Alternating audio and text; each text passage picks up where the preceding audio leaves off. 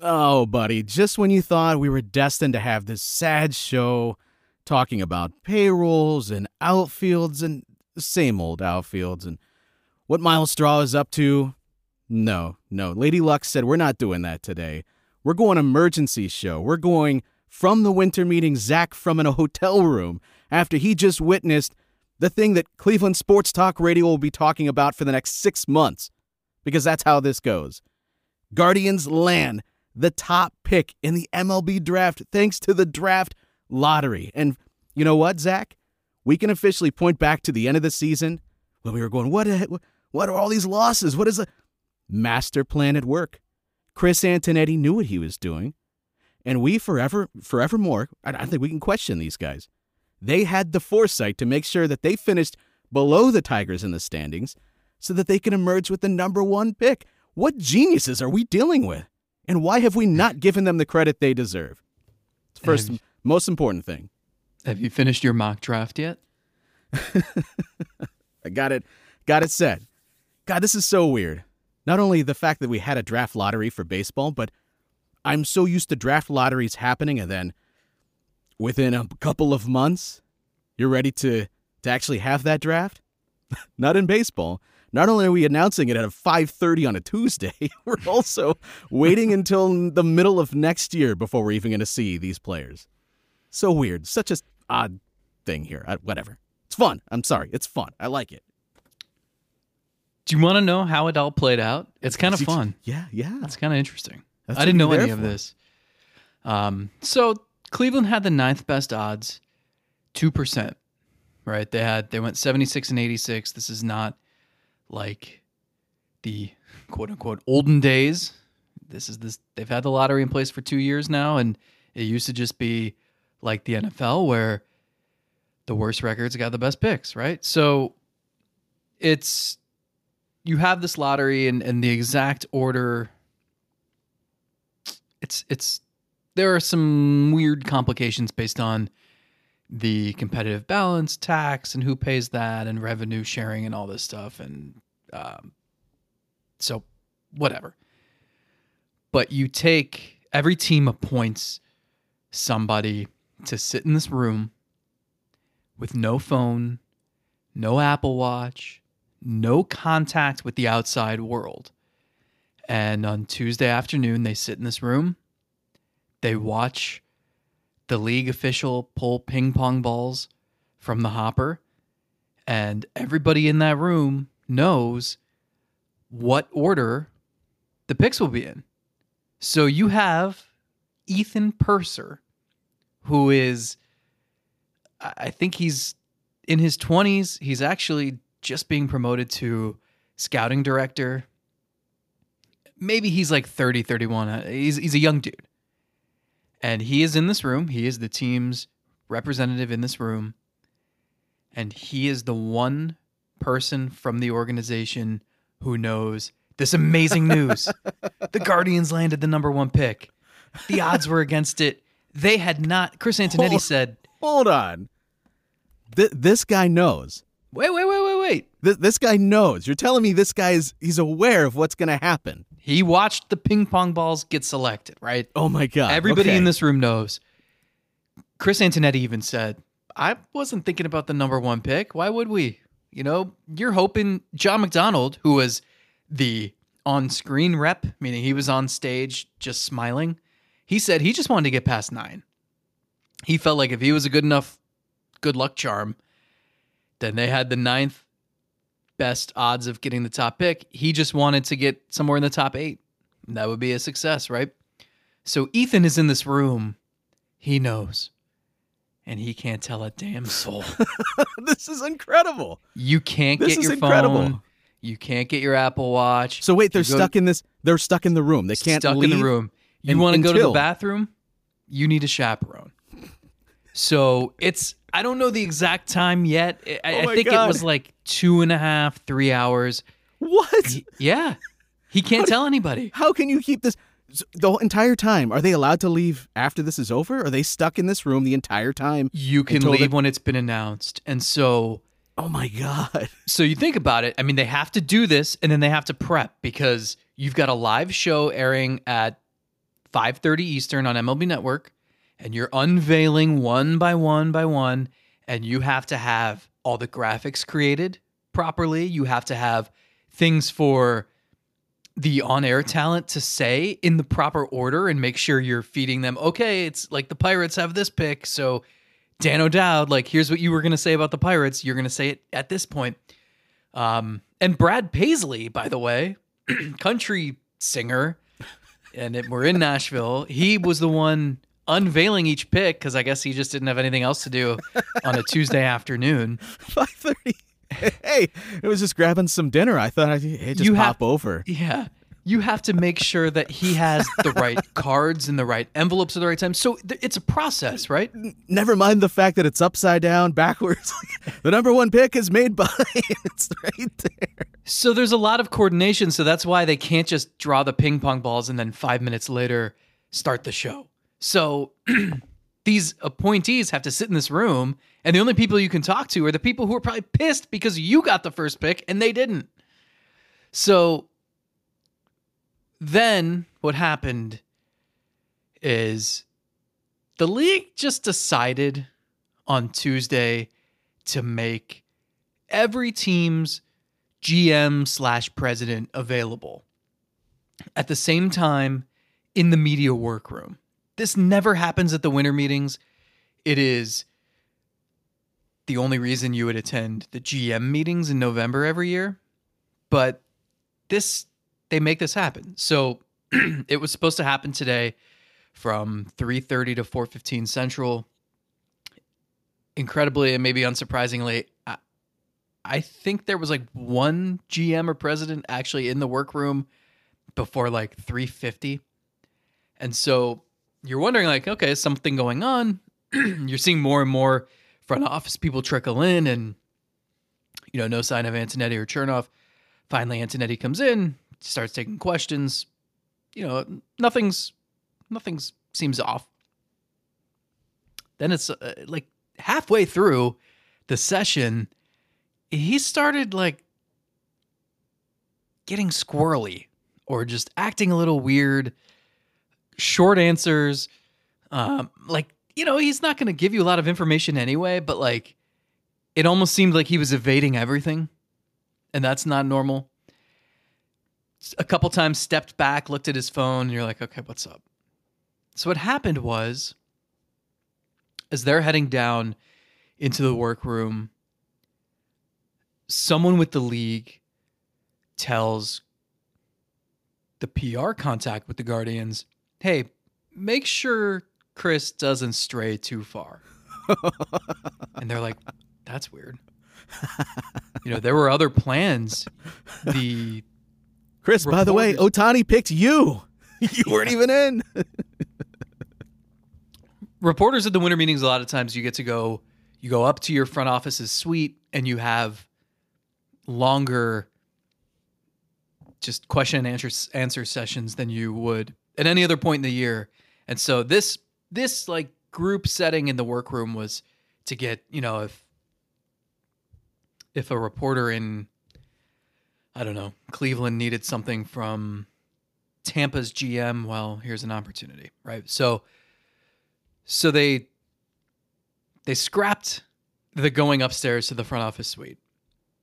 And what happened was they said, hey, don't let Chris stray too far. And so Antonetti's thinking, why would they say that, the league?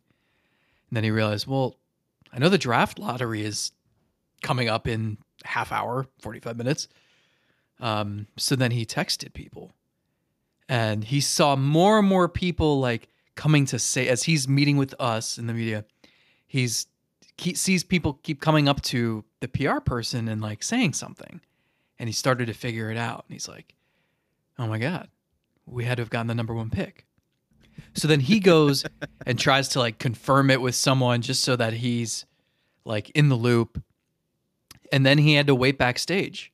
And he and the PR guy are waiting in Brad Paisley's dressing room for the unveiling. And then you see Antonetti go out when they announce the number one pick. And he hugs John McDonald. Oh my God. And it was a whole thing. So the way this played out is just, it's kind of fascinating. I know they do it similarly in the NBA where they put people in a room and, it's just to show that there's no shenanigans going on. But the Guardians have never had the number 1 pick. They had a 2% chance of getting it this time. And lo and behold, it worked out. Oh my gosh, that's unbelievable. I'm not surprised that that Major League Baseball is handling it that way. Their first time ever doing it, but even if this was their 50th time doing it, there would be complications along the way. There would be the cat's out of the bag long before it's supposed to be. But that's not to bury the most important news here. It's the fact that the Guardians got the first pick for the first time ever. Like, I'm envisioning the James Franco meme with first time. It's like with a rope around his neck. First time. That's the Browns and the Cavaliers looking at the Guardians. First time? Yeah, first time for the Guardians to get the number 1 overall pick, which is absolutely incredible. I mean, it speaks to the way that they do business, and for better or worse, they try to never be the worst team. But here they are, getting the first pick, and I joked about it, that those losses to the Tigers meant something, but they did. They did end up meaning something in this case. Were they playing some 4D chess here? I'd like to give them credit for that. But I will say, I'm not used to this. You're not used to covering something like this. It'd be like us talking about Ohtani here. That would be the equivalent. We're not used to it. We've never covered the Guardians having the top pick. Same thing can be said for the front office. I envision Antonetti going, oh, that's great. And then him thinking more about it. What does this team never do? Never bet on one prospect, especially in a trade. They would never bet. So I could see Antonetti going, this is great. This is fantastic. Any chance we could actually trade down and pick like 5 guys instead of just one? Because we're not used to betting on just one prospect to be the guy. But are you ready for those shows? Or, is it going to be Bazana? Is it going to be Kurtz? Is it going to be Weatherholt?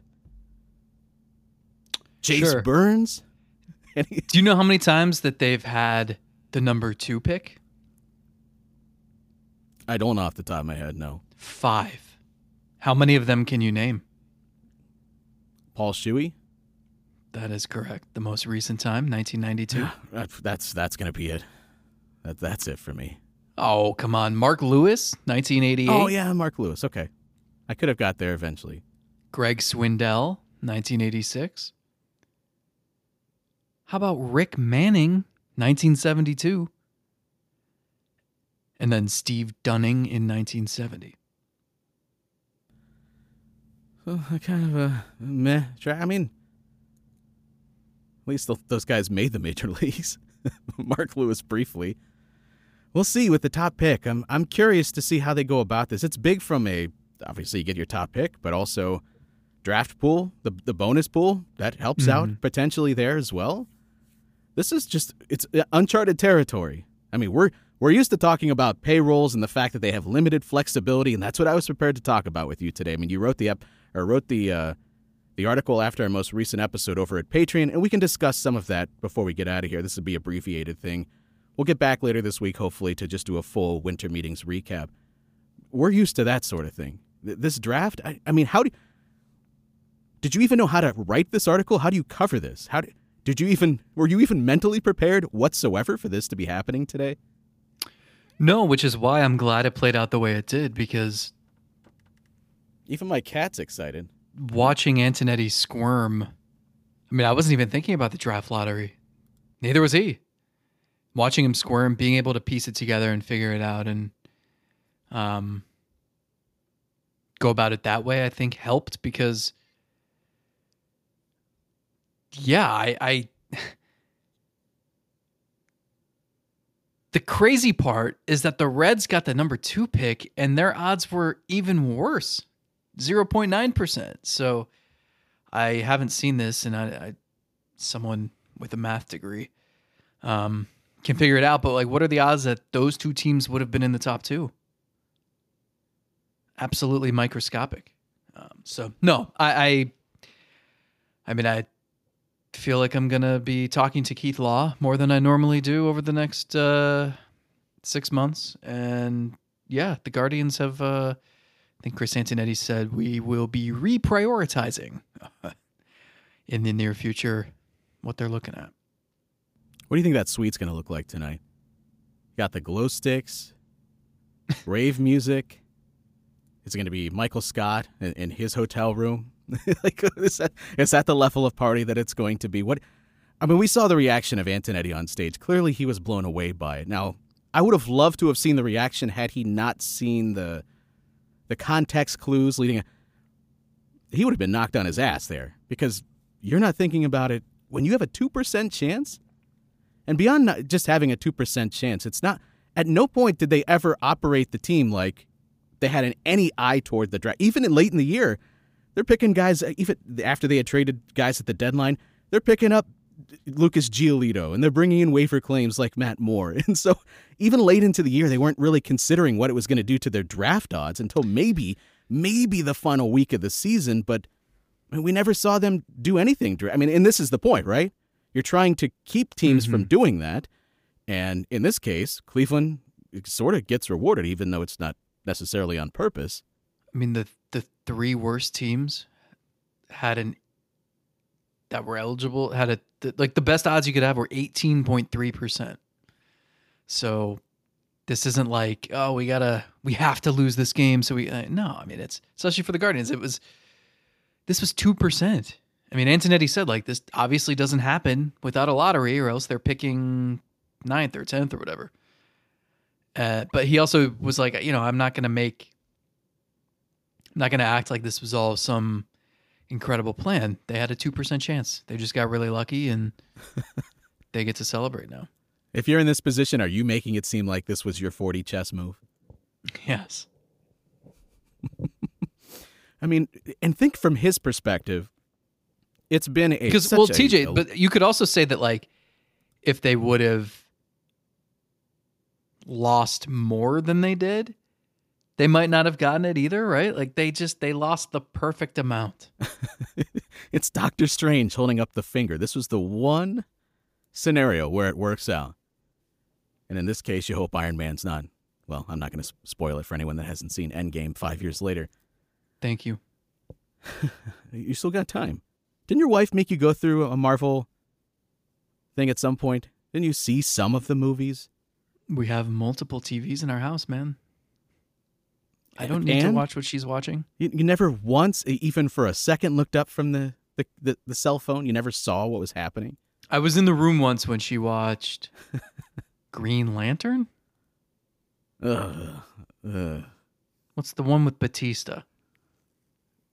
The one with Batista? The wrestler? Guardians of the Galaxy. Yeah, that too. That one. Yeah, okay. Green Lantern. I can see why you never looked up after that. Even people that were in the movie, like Ryan Reynolds, they don't even want to talk about it other than to make fun of it. But think about for Antonetti. Ryan Reynolds from The Proposal? You nailed it. This has been a lame winter meetings to this point for pretty much everybody. But even for by the Guardian standards, for Antonetti, the front office, the fact that they don't have any flexibility here. They're not making any big free agent pushes unless something drastically changes in somebody's market, and it's probably not going to happen this week. You go from that, and maybe you're having some conversations about Clase, maybe you're having some conversations about Bieber. Both of these things are probably not, if you had your choice, the things you'd want to be doing during the winter meetings. You want to be fortifying your roster. And then you get the euphoric high of landing the top pick. You go from one end of this spectrum where it's just like, why are we even here? I mean, I was prepared to ask you that very question. Why do the Guardians even show up at this point? And then you land the top pick.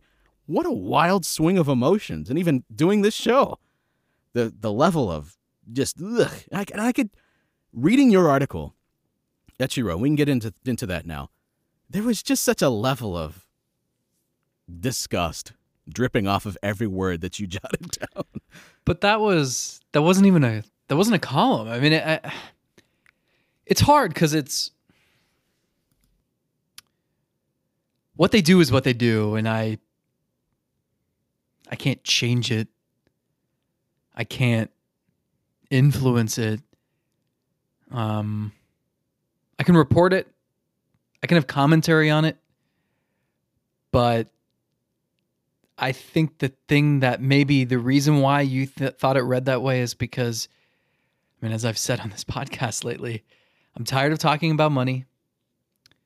And the reason I'm tired of talking about it is because there's no resolution. We're never going to see the books. So I can think things, I can say if it's too rich for you, no one's forcing you to be an owner. This is not just a Cleveland issue. This is an issue in many other markets. This is a league-wide issue. It is a sport issue. But the bottom line is everybody has a different appetite for risk.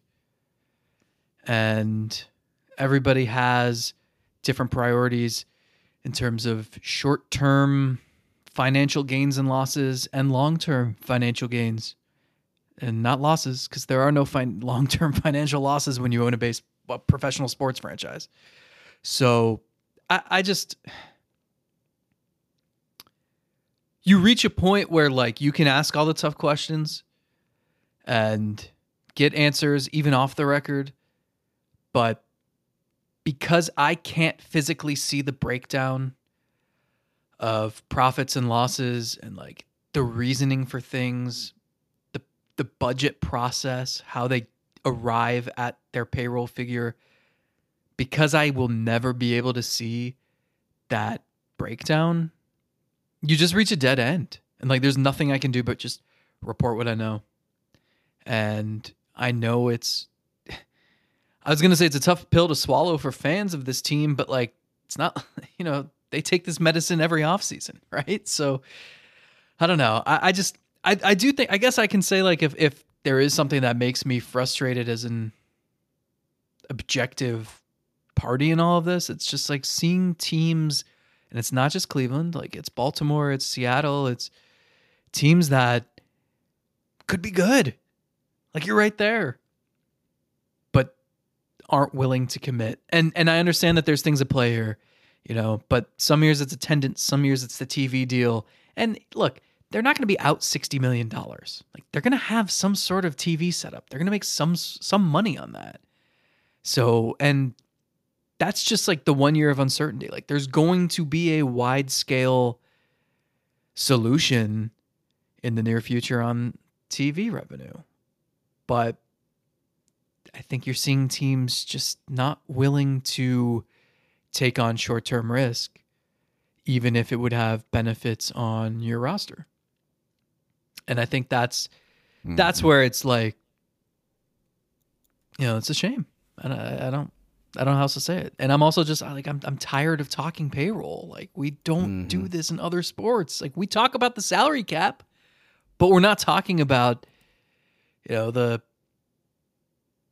Arizona Cardinals only spending $40 million on their roster and like spending for a rainy day. And I understand there are different rules in different leagues. It's just hate that this is always the conversation in baseball.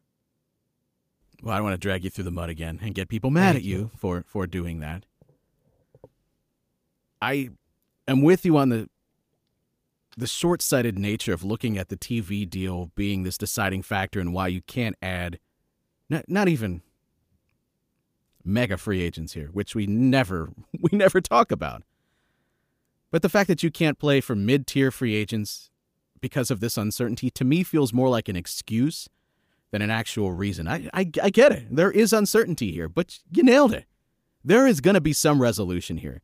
They're not going to walk away with $0 in TV revenue. And even if they did, beyond this year, you're going to be able to fix this problem in the semi-near future.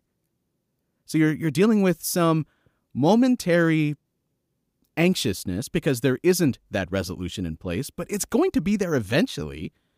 You're not going to go forever without making any TV money, and maybe through this you can end up with something that's more beneficial for you. Now, I am frustrated, and I'm sure the team is too, that they have to be in this holding pattern. Like, we can't just acknowledge the fact that they're not going to get the money. They're not going to get the money from this Bally situation, and the fact that they can't be somehow released from this contract so that they can go figure this out elsewhere. It is very frustrating that it's like this holding pattern of, well, you can't do anything until that's actually settled. That really is frustrating, and I'm sure the team would love to be out there seeking that solution if they didn't have to wait for it. But there still is going to be a solution at some point. And to me, it's like, using this as a crutch for a reason why you're not going to add money to the payroll instead of it being a legitimate reason. It doesn't jibe with me here. When you played video games, whether it was Madden, MVP Baseball 2005, NBA Live, like what was your favorite part of the game? Roster building. Yeah, it was the off season. Just building your rosters, making trades, draft picks, free agents. I love taking a team and then getting rid of all the players that were on that team and then look at the free agent list and seeing if I could make a playoff team with the list of free agents I had to begin the game. I haven't played video games in a long time. Like, do they have, like, does MLB The Show have payroll constraints based on your market size? Yeah, but you can turn it off. You can just turn it. Oh, they really do have that? Yeah. I didn't know. Oh, it's a big part of it. Yeah. Really? Oh, yeah. But you could just turn that setting off and spend to your heart's content. Do they have new CBA deals every 5 years in the MLB The Show? It is funny that this is a fantasy land where you can make anything happen, and we're like, how do we make it so we can't financially do the things we want? I mean, they didn't. I don't think they had that in Triple Play No. 99. No, I don't think there was. Well, I also don't know that there was long-term franchises that would you play one season in a lot of those things. Anyway, I guess I don't know if it like built up this unfair expectation that like every offseason should be fun in every city, but it's just I had the conversation again with somebody. Well, with our Blue Jays writer and how like what they're going through on the Toronto beat with your GM didn't show up to the meetings, and then an hour before you're supposed to meet with him in his suite, you get an email saying, here's a Zoom link to talk to our GM, and he's not in Nashville, and he won't tell you where he is or why he's not there. And everybody knows what's happening, but nobody can actually say. And I'm like, cool. In Cleveland, they're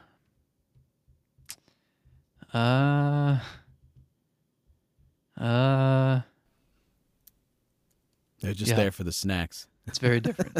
But now, until you land the top pick, you got the top pick. It's a good thing you're there.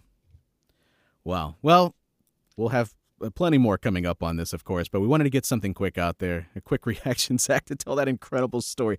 I can't imagine being there, sitting there, holding that secret. Are you the kind of person that when you buy the Christmas presents, like the minute it shows up, you immediately want to just give that to the person? Yes, and my wife never wants to wait to receive the gift. Like her birthday or my birthday, there was a streak of like 5 or 6 years where my birthday is August 18th, and I feel like I got my birthday in July every year.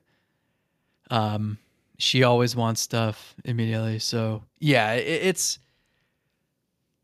I would have felt like suffocated or trapped, like, or buried alive, being in that room, knowing that information and not being able to say anything.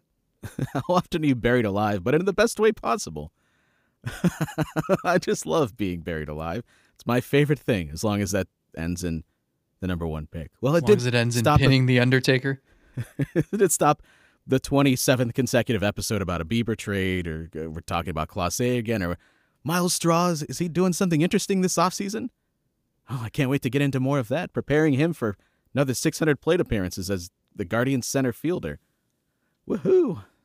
But hey, more on that coming up later this week, where I just can't wait to get into it. Thank God we got this today, and we are happy to bring that to you. We'll be back soon, so thank you for being here with us. Any parting words, Zach? Anything just sticking with you? Any lasting memories of today that you'll always take away? No. You will not remember today. Hopefully people remember this episode. Till next time. See you. Where's the dance music?